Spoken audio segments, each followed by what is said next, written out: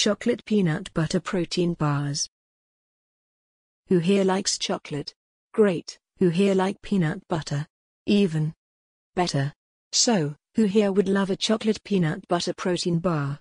These protein bars are packed full of energy and slow-release carbs, making them a wonderful pre-workout snack, or simply a wonderful snack for keeping hunger at bay between meals.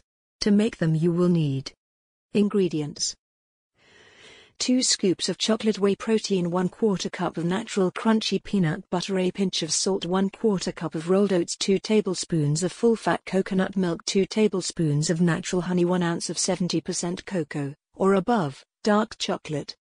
Method: in a large mixing bowl, combine all of your dried ingredients except for the dark chocolate.